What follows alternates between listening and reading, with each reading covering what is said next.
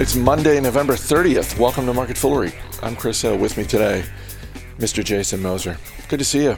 Good to see you. It is Merger Monday, sort of. We've got one deal in the making. We have another deal in the, let's call it, remaking. But we're going to start with Black Friday. In-store sales on Black Friday were 52% lower than a year ago. That should not surprise anyone. Online sales were up big. Also not a surprise. This actually did surprise me a little bit, though, Jason. Online sales on Friday in the United States made it the second biggest day ever for online sales. Cyber Monday last year is the biggest all time.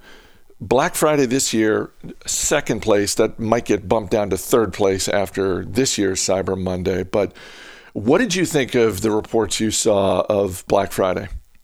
Yeah, I think you hit on something there in regard to today's Cyber Monday. I think you're right. No surprise. Online spending on Black Friday grew 21.6%. That was a new record. It was around $9 billion worth of purchases that were recorded. In the forecast for today, for Cyber Monday this year, it's slated. It's slated to become the largest digital sales day ever. Spending is forecast to reach somewhere between $10.8 billion and $12.7 billion dollars. That would represent growth of 15 to 35% from last year.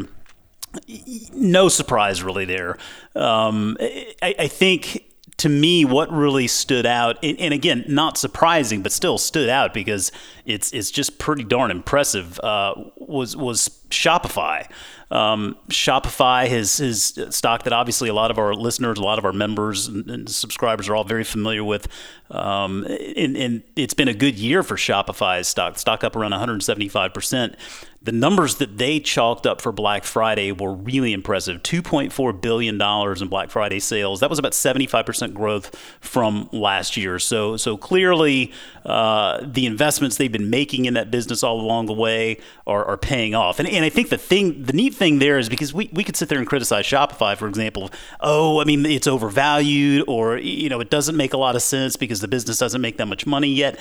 That may be true. But these are the types of numbers that will, I think, afford it some time. I think as long as they continue to record these types of numbers, the market is going to continue giving it some wiggle room there. We've seen it with Amazon. We've seen it certainly with Wayfair, I think. And in Shopify, I don't think it'll be any different. But there were some interesting numbers there within Shopify's report that I think are just worth noting. Average Black Friday cart price globally was just under $91. That was up 11% from a year ago. So people spent a little bit more. And neat thing here, in this mobile world, we always talk about how mobile is really what's leading us forward. But mobile sales on Black Friday this year, if you look at the breakdown between mobile sales and desktop, it was 67% mobile versus 33% desktop. And last year, that was 69% mobile and 31% desktop. So the difference is marginal, but more people, it seems, were shopping on desktop this year for obvious reasons. And so it's just interesting to see that data, I think. But it all goes back towards this digital economy that we're witnessing, and it seems like it has a lot of traction, and I don't know that we're necessarily going to be going back anytime soon. I'm glad you mentioned Shopify because we have talked a lot about the big retailers like Walmart and Target in particular, the investments that they have made this year for curbside pickup, for delivery, all of that. But worth, as you said, pointing out the investments that Shopify has made. And this is a stock that I do not own. I understand both sides of it. It is definitely on my watch list. Haven't pulled the trigger yet, but I understand the concerns. I understand around valuation, the lack of profitability, and maybe that's why we've seen the rise that we've seen for Target and Walmart this year, because those are just fundamentally, I think, a little easier for people to wrap their heads around. But as you said, what is the future going to be? Is it going, is it going to be, well, once all this is behind us, we're just going to start going back to the mall? No, I don't think so. I think it's going to be more online shopping and, to your point, more mobile shopping. I think you are. I think you're right there. I just continued to be impressed with Wayfair, for example. The mobile numbers that they continue to record are really impressive, and that's furniture, man. I mean, like, people are shopping for furniture on their phones. In regard to Shopify, I mean, I think when you look at the future, I don't think it's going to be one or the other. I think, and we've talked about this before, really, when we talk about Target and Walmart, I mean, it really is becoming about omnichannel, right? It's just meeting the consumer wherever the consumer wants to be met. And the more that companies, the more that retailers are able to do this, they're going to be able to take advantage of the digital economy. They're going to be able to take advantage of people wanting to actually physically go to stores. And so I think, the future is going to be a little bit of both. But certainly Shopify is keying in on their specialty, and I think more growth is going to be coming in obviously that digital space. Shopify is absolutely one of the companies dictating the development of that space. And so even next year, when I think it's probably safe to assume that we get a little bit more back to normal, and the in-person shopping experience is a little bit less risky, we'll see people wanting to get out. We'll see people wanting to go to stores and have fun with that experience. But that I don't think is going to really deter people from shopping online. I mean, hopefully, I think ultimately what I'd love to see is just this whole Black Friday, Cyber Monday thing. I really like the fact that we're stretching it out to be just this whole month. So it's not really about fewer sales. It's just about timing, right? We're just stretching it over the course of a month as opposed to really isolating it on individual days. I'd like to see that continue to where these concepts, these retailers, are not just leveraged to a couple of particular days toward the end of the year. Just real quick before we move on to our next story. On that point, are you seeing this in your own personal life? Because I have, in the last week, noticed that the promotional emails I get from different retailers are basically saying, hey, our Black Friday sale is going to last for the next 10 days. Like, it's like, you get the subject line in the email is Black Friday sale, and then you look, it's like, oh, this is actually going through December 9th. Yeah, I feel like I've seen a lot of that. I mean, just anecdotally, I do feel like I've seen a lot more of that, and I think that's the right thing to do. Again, it's a bit of a different time, but hopefully, as we've seen throughout this whole year, this year has been an accelerator for change in a lot of good ways, and maybe this will be one more change that we'll witness over the course of the coming years. I think ultimately that would be a good thing. General Motors is no longer taking an equity stake in Nikola. I think this is the third time in the past 5 weeks we're talking about this deal because the drama just continues. So it's still going to be a fuel cell partnership between GM and Nikola, but in terms of significance, Jason, this is literally and figuratively a smaller deal. It's smaller in terms of the money, and it's just in terms of potential outcomes, and by that I mean potential upside for both. It's a smaller deal. It's a much smaller deal, and I think that ultimately is a good thing, probably for both companies, definitely more so for GM. It feels like this was the inevitable outcome. I think the real story here is that Nikola is still an $8 billion market cap company. To me, that's just amazing to think about, given the fact that they don't really make any money to speak of. You don't want equity in a company like that, right? I mean, that's something where you want to maybe partner up and not be completely levered to their success. And in the previous deal, I think GM was going to take something like an 11% equity stake. I mean, 11% of nothing is still nothing. And at $8 billion, that's one thing, but $8 billion based on those sales, you got to at least think about that. So I think this puts GM in a much more transparent and lower risk position. The new deal is it's a non-binding memorandum of understanding with Nikola for global supply to provide GM's Hydrotec fuel system for Nikola's Class 7/8 semi-trucks. So the key there to that long-winded sentence, I think, is non-binding. right? I think this really just kind of gives GM the opportunity to dictate exactly how much they're going to participate in whatever potential upside there is with this. Nikola will pay upfront for capital investment for the capacity. They'll discuss, potential of a supply agreement for more of GM's battery technology. So I think all in all, this is a much more sensible way to go about it. I mean, it's a very nascent market. We've seen Tesla's talk about getting into this market as well. I think this is going to be a story that unfolds for a number of years. This entire market in these semi trucks. Nikola is a bit under the gun here. They need to produce something. They need to demonstrate that they can be sustainable here. Otherwise, GM can just wash their hands of it and walk away. And ultimately, I think that's the right thing. The $8 billion market cap that you're talking about with Nikola, that is after the 25% drop that is happening in the stock right now.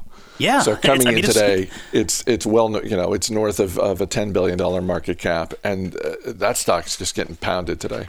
It should. I mean, I'm very surprised that the market is still willing to give this thing that type of credit.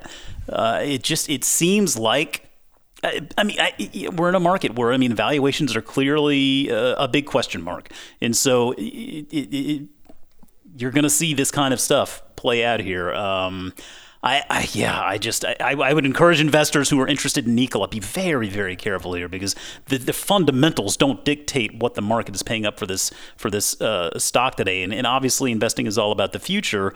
Maybe Nikola's future looks a little bit brighter now that GM isn't necessarily stuck between a rock and a hard place. I don't know, but man, they really need to bring the goods in 2021. Or I think $8 billion. That's going to be a distant memory. Salesforce.com is going to announce earnings on Tuesday after the market closes, and that is when Salesforce is also expected to announce the acquisition of Slack. This is reportedly a half-cash, half-stock deal. This started late last week, Jason, on reports of this pending deal, and shares of Slack up 40% in the past week alone.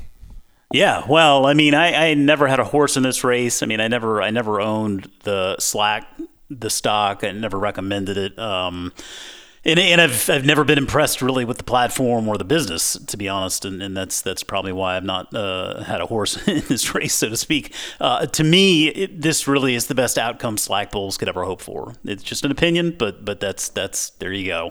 I think it's safe to say that Slack needs Salesforce more than the other way around, far more than the other way around. And to me, it's very fascinating to see a company that decides to go the acquisition route so soon after getting onto the public markets. It's only been on the public markets for a little bit more than a year. And they're going to go ahead and accept the deal. that to me is very telling. Right now, Slack trading at somewhere in that $42 range or whatever. It was listed, I think, at $38. It opened at $38.50 that first day. So basically, all of the gains that this stock has witnessed are due to this news. And I think there are a lot of reasons for that. When you look at the way that Slack has performed throughout its existence, its very short existence as a public life, it's just not been very impressive. They were reporting total users for a stretch, then they stopped reporting those total users, kind of trying to move the goal line, so to speak, and change the way they define success. At the end of 2019, they had something in the neighborhood of 13 million daily active users, I think it was. And you compare that to something like Microsoft and Teams, you can sit there and criticize however Microsoft accounts for those users, but the fact is that Teams has 115 million users. And I don't think Slack is anywhere close to that. And then when you look at the actual numbers, management is forecasting sales growth for this current quarter of 32% versus 60% a year ago. And while you could argue that Slack is a software company and enjoys robust margins, those margins disappear really quickly when competition heats up. So to me, I think the market's been trying to tell us something all along the way here with Slack. Is maybe it's not as good of a story as some may have hoped. I guess we shall see. I think it's an interesting deal for Salesforce. I'm not sure exactly what they'll do with it. It's a big deal for Salesforce, just in terms of the market cap of Slack, which right now is around $24 billion. I mean, Salesforce has made big acquisitions in the past, but those big acquisitions were more in the range of $5 to $15 billion. Yeah. So this is a deal that is kind of on par with what we saw a few years back when Microsoft bought LinkedIn. That was somewhere in the neighborhood of $26-27 billion. So this really kind of sets up a Salesforce v. Microsoft battle. It absolutely can. I think that's going to give Microsoft a little bit more to pay attention to. I think Slack on its own wasn't really a very big threat for Microsoft. I think that was becoming very clear. To your point about Salesforce acquisitions, yeah, I mean, you go back to 2018, they acquired MuleSoft for $6.5 billion. That was a data integration company. And in 2019, they paid $15 billion to acquire Tableau software to bring it more into that sort of digital transformation market. If this deal is probably going to be somewhere in the $25 billion range, give or take. And the nice thing for Salesforce, it sounds like it's going to be half shares, half cash. And they're able to use their share price when it's been doing very well, so it's going to be sort of a cheap form of currency, and I think that helps keep their balance sheet, I think, in order there. To me, again, I mean, the thing that made me immediately think of, I guess it was a couple of years ago. Remember when the rumor was going around that Salesforce might acquire Twitter? Yes. And we all kind of looked at each other quizzically. We're like, what? Really? Why? Yeah, we were exactly. all asking the same one-word question. Why? Now, this doesn't make me ask that question why necessarily as much. I mean, I understand exactly, I understand basically kind of what Slack could do in Salesforce's universe to be a better value creator. But this does remind me a lot of that period of time, and Slack reminds me a lot of Twitter. It just reminds me of a management team that has been very slow to iterate, a service that is more or less the same thing it's always been since we've been using it. And it's losing share to a much larger competitor, trying to reframe what their success looks like all along the way. So to me, this was kind of like a Twitter 2.0, Slack was. It does make a little bit more sense, the acquisition, than Salesforce buying Twitter, for sure. But Slack, I think, is not a business that comes without its challenges, and Salesforce is going to have its work cut out for it. All right, we got to wrap up because I got to do some Cyber Monday shopping. Me too. Jason Moser, thanks for being here. Thank you. As always, people on the program may have interest in the stocks they talk about, and the Motley Fool may have formal recommendations for or against. So don't buy or sell stocks based solely on what you hear. That's going to do it for this edition of Market Foolery. Show's mixed by Dan Boyd. I'm Chris Hill. Thanks for listening. We'll see you tomorrow.